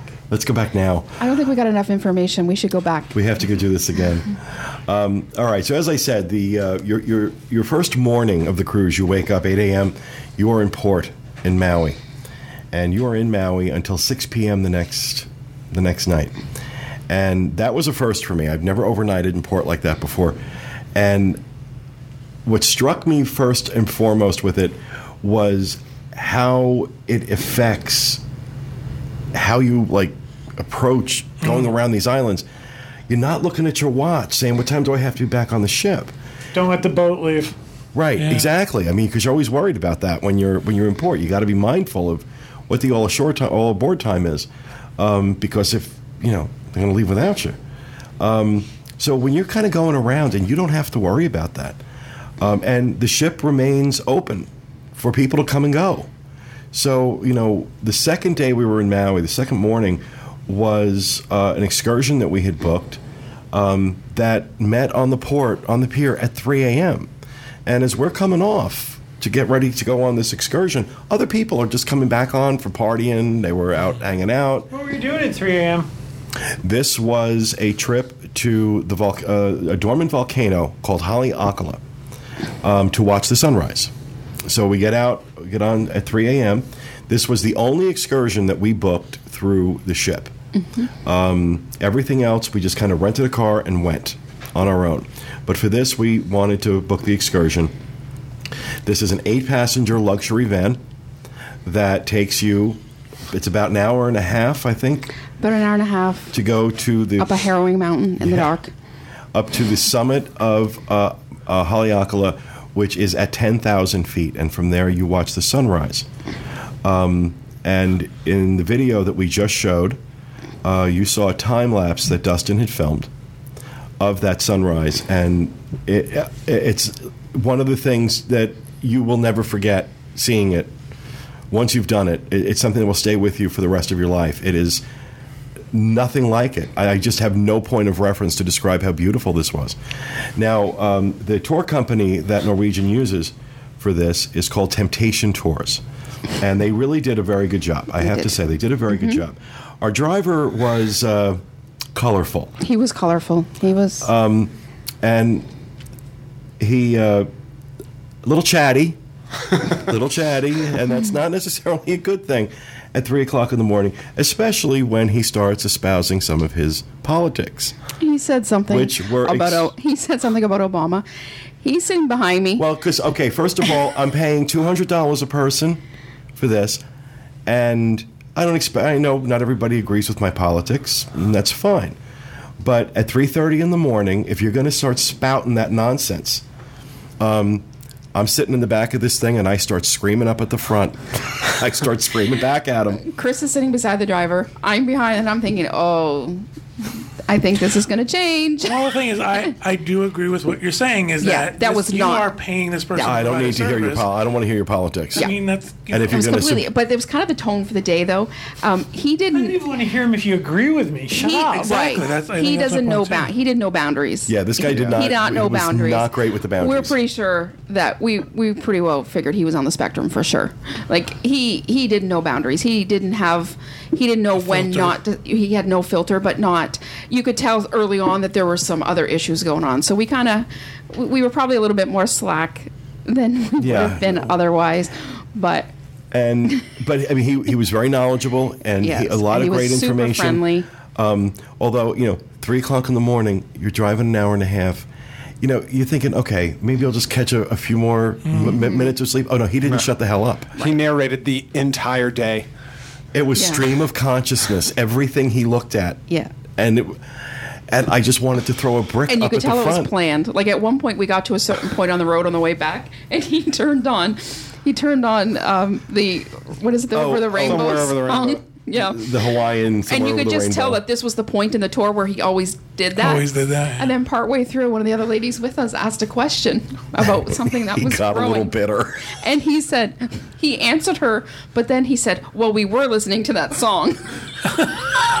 And that was the end for us. Yeah. I was like, oh my I can't God. hold it in anymore. I'm cracking up in the back of the van. I can't. It was just this kind of stuff all day. Now it was funny. So you go up to this 10,000-foot summit, and and he knows exactly where to put you because it gets real crowded, and he gets up there before everybody else. So we had these great spots to watch this sunrise, and then afterwards we get back in the van. He's got hot chocolate and coffee in the back of the van for everybody, which I thought was a really nice touch, and it was actually decent coffee. And then you go down to a breakfast. And I don't remember the name of... The Kula Lodge. The Kula Lodge. And it was a very, very good really breakfast. good. But there is something I do want to warn people if you do this. There are stores there, and they're wonderful stores. They have a lot of great stuff. They are a complete ripoff, as I found out. I bought some items that they were charging $50 and $60 for, and when I went and looked for the company online... I'm embarrassed to say it. I spent $55 on a jar of peanut butter. Okay? He was telling us to try this peanut butter. It was amazing. And he It was was like, this this- is amazing peanut butter. And Chris is looking at me. You are not spending $55 It was for a jar of peanut butter." coconut. It was coconut peanut butter, and it was delicious. And I'm a peanut butter freak. I eat peanut butter all the time. I love peanut butter. So $55. I'm like, all right, whatever. I actually didn't realize it was $55 until after I bought it. We bought peanut butter on the north shore of Oahu, coconut peanut butter. Valerie Alves bought coconut peanut butter. Yeah, it's sold on the islands. I don't think she paid $55. No, because if you go to the company's website, it's $25. So Even that's ridiculous. no, Unless it's the Costco size of peanut. I'm sorry, the Costco size of peanut butter. no, it better not be whatever. $25. Irrespective of whether it's worth it or not, the point is that It was a tourist trap. It was a complete tourist trap, and I'm pretty sure he was getting a kickback because he was very insistent. We went in there. I'll be honest with you. That was true of pretty much every That is place we typical of stopped. just got about every a driver tour. and stuff. They have these places where they stop where they're friends with them and they get some kind of kickback. I think if you know that in advance, you're informed. Yeah, exactly. But the whole experience, the whole trip, that whole excursion was excellent, and I would absolutely do it again. It was. Be aware of elevation sickness. Yeah, that's one of the things. One of the ladies with us got sick. But just because you're driving, you're so high up and it's in the dark. And you're also driving a very curvy road. So Right. what happens is people will eat before they get off the ship, and then they're sick. They get sick. So Yeah. don't eat before you Yeah. do this. Yeah, there was a combination of elevation and motion sickness. I Yeah, think. and we rent a car everywhere. That's what we like to do. But in this case, we decided not to, just because that drive we had heard about it and it was still dark. I'm really glad we didn't try to do it on our own. Right. Like I'm glad we went with the excursion. But watch for that for sure. But just a couple things. We had decided ahead that we talked to Ben about it, and he wasn't going to join us because a combination of being up that early in the morning. And then the drive, and then having to, we still had to stand for probably a good hour or Yeah. more waiting for the sunrise to happen. So There worth was it. no- Like in a spot No where there place was to stand. people. There was no No, feasible way I could No. do You were standing like There's no shoulder recliners? No, there no. shoulder I to think shoulder. I think Kevin's microphone is either off or down very low, because when he's talking, I'm not really hearing him. But there was there was people all around us. It just would not have been a good environment for Ben. It would not be a So- good environment for Kevin Quick either. question: were there restrooms? Yes, There was Okay. there Yes, were there were restaurants. restaurants At the top of the and a little gift shop. Little gift shop was up there. It's a national park, as Yep. is most everything that you will hit in places like this. They're all U.S. national parks, which is a good thing because it means they're either free or there's a very small admission charge to get up there. You can drive up to Haleakala on your own and have this experience, and it's free of charge. There's no admission to get up top of the mountain. But this was absolutely a highlight, and that's kind of what I'm going to focus on with these islands, I think, because of the time. Just kind of bounce around and talk about highlights. Overnight on Maui, awesome. Haleakala, got to do it. I wanted to mention the fish tacos on Maui in the Whalers Village. That restaurant we yeah. went to at lunch. Layla's on the beach or Leilani? We went. It was in the Leilani's. Whalers Leilani's. Village. The Aulani's on the beach. We drove there the first day. It was really good. Best fish tacos I've had. It was very, very good food, and it was on the beach in Maui. And the Whalers Village, it's a little shopping area. It was really nice. We've been there, yeah. It's really some cute little places, and some, it's a Coach store, and a Louis Vuitton. And the wood store, what's that called? Louis Vuitton. Oh, and that was, it's on I can't think of the name of it. What was the name of the wood store? Michael and somebody, or No, Yeah, I can't remember the name. I don't know. But got this beautiful Koa wood case for my iPad. It was gorgeous. So, moving over to our next port the next day was over on the Big Island, which is the island of Hawaii, and it was the port of Hilo. And we started off going to, it was Volcanoes National Mountain or Volcano National Park. Yep. And it was kind of rainy and drizzly, and Wasn't a great day to be in Hilo. Hilo's often rainy, so when you're going to Hilo, it's in a rainy part of the island. It's raining almost all the time. We had gone in February. We flew over just for the day, and we had hired a private tour guide. So we were just kind of replicating the things that we had done with that private tour guide as we were playing tour guide with Pete and Dustin. And oh look, the crater. It's rain. It's nature. It's raining. I've now lost interest. So Tracy and Chris we're going to go do the lava tube. Is there lava still in it? I mean, what happens here? I think a lava tube is cool. And so they had done it in February when they were there, and so I'm like, okay. So we go to the lava tube. We did have to hike through the rainforest first to get to the lava tube. There was like an uphill. It was uphill both ways. We had to hike to the closer parking lot, and then we had to hike to the... Yeah, really. Right. We had to hike to a better parking lot than the one we had parked in, and then hike to the lava tube. Oh, look, there's parking right outside the lava tube. Exactly. That's exactly what happened. And it's raining. And so, I'm, like, oh, Lord in heaven. I'm trying to be polite because they're so, these two were so excited about doing it. And I'm like, okay, don't be a diva. And so we get to the lava tube, and it's a friggin' tunnel. It's a tunnel. It was made from lava. That's kind of cool. Yeah, but the lava ain't there anymore. If I was seeing lava flowing through it, that would be kind of cool. Did you say it wasn't well themed? No, Tom Sawyer's Island is better. The queue wasn't very well themed. And, it's raining, so there's lots of puddles, and it's like leaking, and... I really wanted to call some of those puddles. I'm pretty sure there's some lakes down there that you had to walk through to get out. They were. It was awful. It was awful. And Chris wasn't with us. He went back to get the car to bring it to the closest. And he was smart. No, what really happened was Chris was like, I'm not doing this crap again. And he bolted. That's what happens. He was a smart man. And, Do you have pictures of the lava tube? Unfortunately, no. They were in the video, though. They were in the video, but my pictures didn't come out too well. And Ben was angry. He didn't take any pictures. Ben was so I angry just kind of rushed out. I'm not happy to admit it, but I was pretty close to kind of a meltdown. Was it I guess. claustrophobic in there? It was closed in. It was wet. A lot of the time, I actually had to you had to walk through. But that's not an autism thing, because I was ready to melt down in there too. So I was very proud of you both. Neither one of you melted down. All I knew, because what you kept telling me is we were going to Big Island Candy Company, and that there was a coffee place that we could stop. And I'm like, okay, apparently the lava tube is the price I have to pay for coffee and candy. I have a picture of that scene in Little Shop of Horrors where they just going to repeat, candy bar. So Sorry, did that for me. From the I'm not going on the lava tube. I just want you to know. From the lava tube, we went to the Hilo Coffee Mill, which is not a coffee farm or a plantation. This is actually a roaster. So they get their beans from other places, they roast it, and they brand it. And actually, the coffee was quite good.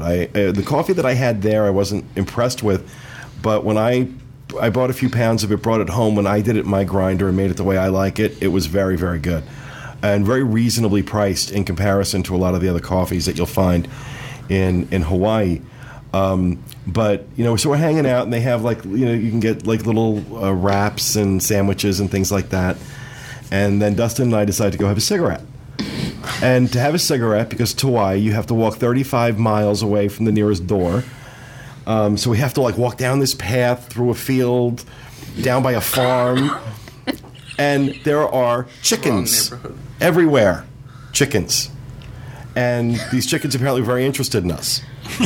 And as we're standing there having a cigarette, these things are getting closer and close. And look, I know they thought I was going to feed them. I wasn't. I was going to feed on them, but I wasn't going to feed them. And I was just like, okay, nature is attacking me again, and I don't want to be close to this. This is uncomfortable, because they were just like coming like really close. And I'm like, what is... And there was a lot of them. And so I started filming on my iPhone. And I refer to these as the killer chickens of Hilo. And as I said to Dustin, okay, let's put our cigarettes out and get out of here, because this is really getting awkward. And as we were walking up the path, these things start chasing us. These things start literally running up the path after us. You had a Tippi Hedren moment? It was. And like, you see them coming over the hill at us. I posted it on Facebook. It's on the Dis Unplugged Facebook page. And I was just like, this is bizarre. I'm like, okay, what? And at this point, I'm convinced. I'm just fired now. Get me out of Hilo. I'm not working. Get me out of Hilo. But from there, she redeemed herself. With our stop at the Big Island Candy Company. Oh my Lord! Somebody hand me a box of something. There we go. We've been eating these all afternoon. These are the milk chocolate macadamia nuts. There are also, this is a dark chocolate macadamia nut. Then there are the brilliant chocolate-covered red velvet brownies. Don't open the box. This is what's left of the brownies. They are empty. And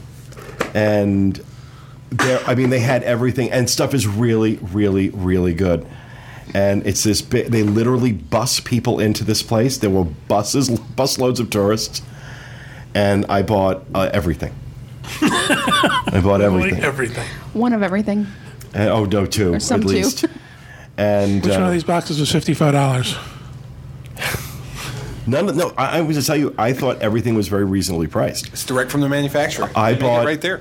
I bought a bunch of stuff, and I only spent about $300. Because I brought a lot back as gifts, gave to people, kept some, ate some.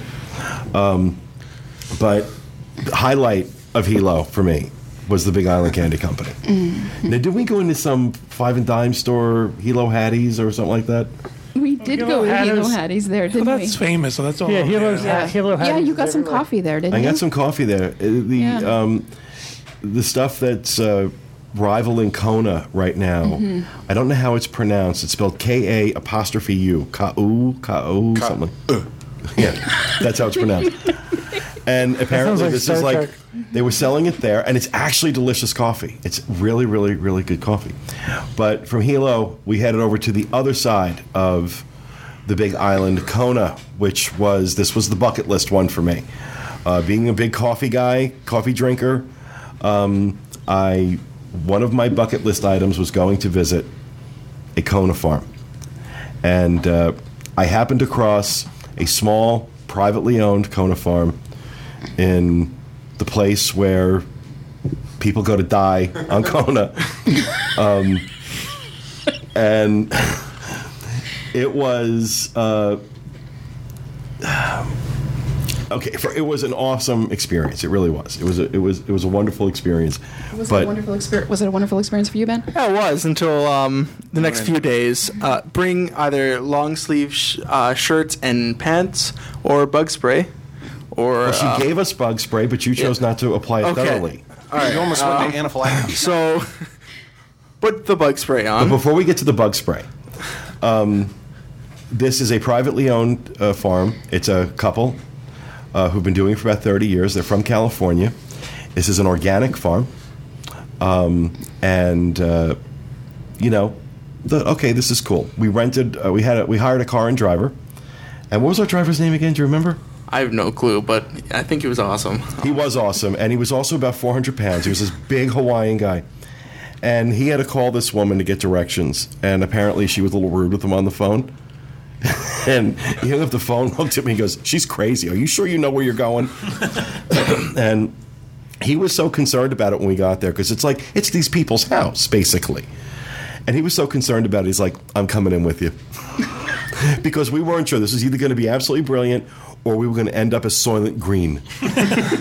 It was not going to be anywhere in between. And it ended up being amazing. Chicken feed. Her name was Una Greenaway, and she took us around her farm, and she showed us how everything, the Kona plants or whatever they were that these beans grow on, bushes, trees, had been there for over 100 years. And everything she makes is all what is picked on her farm. That's considered estate coffee. If it's all coming from the same farm, it's estate coffee. And they roast it and grind it themselves. They produce about 2,000 pounds a year of actual finished product. That's from 12,000 pounds of beans. And they also do a lot of fruit and macadamia nuts and things like that. And she kind of shows you and gives you samples as you're going around. Oh, I was gonna mention the samples. Like she'd be like, "Oh, hey, that's pretty ripe." Brings it down, peels it, then gives us some. And it was absolutely fantastic to be able to taste, not only like see where she's growing them, but to actually like taste these fruits. Right. And before the tour starts, she tells everybody, here's some bug spray. You need to put it on. The mosquitoes are going to get you. So we all put it on, some better than others. And he was bit from his ankles partway up his leg. So he decided he was too tired, lazy, unaware, I don't know, to bend down that far. So it stopped like mid-calf. And he was eaten alive. These aren't normal mosquitoes. They feed them steroids or something. I don't know. Jurassic mosquitoes. No, it's organic. You should have saw the bites on him. Oh, it was bad. Like, there was a point where I kind of thought, and he had sent pictures home to his dad and his stepmom of the bites. So I've got them messaging me saying, I think he needs to see a doctor or something. No, he was just with Uncle Pete. Exactly. Well, I'm not slathering him up with insecticide. After the tour is over, she invites us into her house, onto her lanai with this amazing view, and serves us coffee and samples of the chocolates and the jams. And, of course, you can buy the stuff there, which we did. $35 a pound for the Kona, which for this grade of Kona, and estate Kona at that, in the States, you're going to pay $50 to $60 a pound for it. So you definitely are getting it at a better price. And she does sell it online. We'll have a link to it in the show notes page. We have links to everything that we're talking about in the show notes page. This is going to be the longest show notes page we've ever had. It's also the longest segment we've ever done now. But it was just too much to... and we couldn't... You couldn't condense it. We're already condensing it. Yeah, we're skipping through things. So for me, that was like I said, that was that bucket list moment, being able to go do this Kona farm. And what a lot of people do, because Hilo is on one side of the Big Island, Kona is on the other, you have to let the ship know you're doing this. But people will just get off in Hilo and say, we'll meet you back in Kona. And they bike across the island, or they stay somewhere overnight. You need to let the ship know you're doing that. Because there's things you have to sign and things you have to do. If you just decide to do that on your own, you're in trouble. But you could have overnighted like that there as well if you had chosen to. But from there, we go to Kauai, and the least populated of the Hawaiian Islands, from what I was told. And what was the name of the town? Kapa'a? Kapa'a. This is the other thing, is because these are not common cruise ports. They're not common cruise ports. So it's not liquor store, jewelry store, T-shirt shop. These are, they're touristy, but there's lots of different things. They're also usually not walking distance from the ship. Exactly. Kapa'a was not. But it was this great little downtown area, very kind of secluded and little rundown, little weathered. But some amazing stores. And that's where we found the supermarket that was named for me. It was called He-Fat. He-Fat Marketplace. The He-Fat Marketplace. This is also where I found the peanut butter, the coconut peanut butter. There it was $35. So that's when I started thinking, but that wasn't where we started. Where did we start in? Well, we went to we took a drive on our way to the Waimea Canyon. Is, I believe, how we started, correct, Tracy? Yeah, that's right. And we just stopped at a couple overlooks along the way. but ended up at the top of the Waimea Canyon, which is, they call it the Grand Canyon of Hawaii, or of the South Pacific. South Pacific. Yeah. It's the Grand Canyon. Amazing Incredible. views. And what do we do after that? I guess I forgot. I don't have my notes. I think we went into Kapa'a after that. Is that where we went to? We went to the we went to the top of the ISO mountain, Needle. What, Is that where we that saw was that? Maui. Oh, okay. I wanted to talk about the restaurant too, on top of the mountain, where the Maya Canyon was. Oh, that's right. I forgot about the restaurant. Go ahead. When we went up to Waimea Canyon, remember we stopped at that restaurant? Oh, with the chickens outside? Yeah. Yep. Okay, Yep. the lodge thing. And it's not just a restaurant; it's a hotel as well. But we only ate at the restaurant, and I thought the funniest part of it was, "Oh, hey, can I get this drink? Yeah, it's over there." Yeah, it's like, it was pretty much getting Can I have a yourself. coffee? Yeah, it's over there. Yeah. It was like if you had a waiter at a 7-Eleven. Yeah, effectively. And yeah, that was an experience. That was an And experience. I think after that, we just drove down and around to go to the other side, and that's when we happened upon this little town as we were. Yeah. And I think I found the best souvenirs of the trip for me in Kapa'a. I Yeah. mean, just there's this little hidden gallery in the back that had just all this handmade stuff. Like I got these little lamps, these little night lamps, and I got them on the bar inside, made out of coconut, and all handcrafted, beautiful, absolutely beautiful, and stuff like that. And that was one of the things I loved about sailing the islands in Hawaii, was that you could easily find really unique gifts and souvenirs. Not, yeah, I mean, there's the mass-produced stuff, but you can spot it a mile away. There was stuff that you just didn't find or see anywhere else. And really enjoyed, again, overnighting in Kauai, so you're not, you don't feel that pressure to get back on the ship. You're able to stop and have dinner. We didn't get back to the ship till like 7 o'clock. Yeah, something like 7 or 8 o'clock that night. Yeah. And then the next day we just kind of hung out on the ship, I think. Yeah. But we disembarked around 5 o'clock, and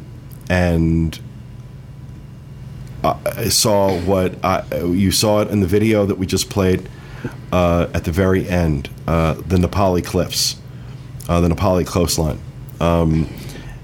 I liken it to sailing the Inside Passage to Alaska, Yeah. that same kind of epic beauty. And the captain gets the ship very close to these cliffs, these mountains.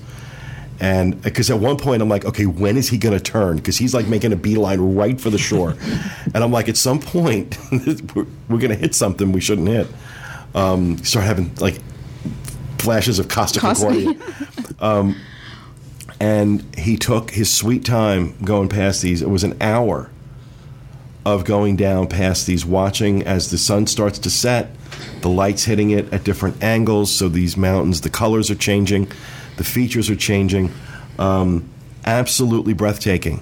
The great thing about this is that you can only see it by sea or by air. This isn't somewhere where you could drive to. But you also, you could see as we were sailing, there were small ships, like small catamarans and small sailboats that were rented out or done for excursions where you could take, and they could get even closer. I would have loved, if I ever go back, I have to do that. I have to do that kind of excursion where you can just kind of go right down. Was that offered as an excursion from the ship? It wasn't because we were already sailing. No. So, I mean, maybe you could have done it earlier in could the have done it, day, or you could have but done I'm it not the- sure timing would have allowed. Well, you though. could have done it the day before. Right, you could have done it the day before, maybe. Yeah. But it was absolutely phenomenal. And at that point, that's the last day of the cruise. The next morning, It was just the perfect ending. Because I was. think we left port somewhere around 2 or 3 o'clock in the afternoon, and we made our way that way and just kind of had that sail. It was that Inside Passage idea. It was just the perfect end to a great cruise. and the that next way. morning you wake up in Honolulu. You're back in Honolulu. And at that point is when we went back to Aulani. But once you're done sailing those islands and having that experience and spending that time, anything about the ship just kind of melts away. Right. Good and bad. It's Right. it's it really is a mode of transportation, and a very nice mode of transportation, and comfortable and clean and well kept and well staffed. but it's a mode of transportation. And I think the problem that people have had is they expect the ship to be more of a destination, and it's not. Just before you finish, can I say a couple of things about the car rental that are unique here? Oh, yeah, please. We had decided ahead of time that we were going to rent a car. When we cruise, we very rarely do excursions. We like to get off, walk around, discover on our own. I'm not into the organized excursion thing. But here we had rented cars everywhere because I, in some research, had learned that basically you're coming into shipping yards. Yeah. So there really isn't anything around port where you're just going to walk to and see. Yeah. So we had booked cars for each of the islands that we were going to ahead of time. And then when we got there, we actually upgraded because then Pete and Dustin were joining us. But the shuttles will come right to the cruise terminals to pick you up. So the shuttle would come, they would take you. In every case, the car rental agency we went to was at the airport, but there was nothing longer than a 10 or 15-minute drive. So it's not far at all. But before we get on that shuttle, they would say, do you have a reservation? Don't show up on these islands without a reservation because they're not even going to take you on the shuttle if you don't have a reservation. So, and when we would get there to get the car, in a lot of cases, we were trying to upgrade. In a lot of cases, there were no cars. On the one island, they actually said, well, I have a minivan, but it's booked today. But they probably won't be here till later. And you're Emerald Club members. Okay, you can have it. So they let us take it. But the car lots were quite empty. Wow. So it's very common in the islands to fly over for the day. Rental cars are very popular. So you don't want to go to these islands without an advanced reservation. But those, and also we went to get the car and then would come back for everybody. There was a couple ports where that was very difficult to do. They didn't want to let us back in because they're shipping yards. So we actually, if you are going with your family, you may want to just bring everybody with you when you go on the shuttle. A couple of quick questions. I know we're running really long. What was the ship like as far as like shows and entertainment? Was there any of that on there? We caught a couple of the shows. Think about the cheesy cruise line entertainment and bring it down a couple notches. And that's what it was. They did bring They did bring a guest on board. I don't remember. I think he was a comedian, but he wasn't very funny. He was supposed to be a comedian. Yeah. Which one? I don't remember. Okay. But in general, we try to pop in and just see there's not great entertainment on board. We really found when the ship when you weren't in port, there wasn't a lot going on that kept our interest. And I apologize, one more thing. When you were on that one day where you were in port and you did a day on the ship, was there anything to do, or did you just hang out? I just hung out but I don't do a lot of things on the ship. Right. I'm happy restaurants open? Restaurants and stuff are open, sure. The only thing is, how you get your daily planner, and there was trivia going on in different places. There was where was the bar we went where they were playing darts? I don't remember the name of the saloon. Wild West. Yeah. We liked hanging out in there. They could throw some darts, and there was so there were certainly places to be. There weren't just a lot of organized activities. Gotcha. Right. I'm sorry, Ben. You were. Just back to the first question. We did end up seeing a magician. Oh yeah. And I mean, I don't like bringing down people like that. You're Canadian. Like this, but he was actually really bad. And he did an escape routine in the upper deck pool. Did he actually escape? I didn't watch it. No, he was drowned. No, he died. I mean, we were questioning it after the show if he was going to make it.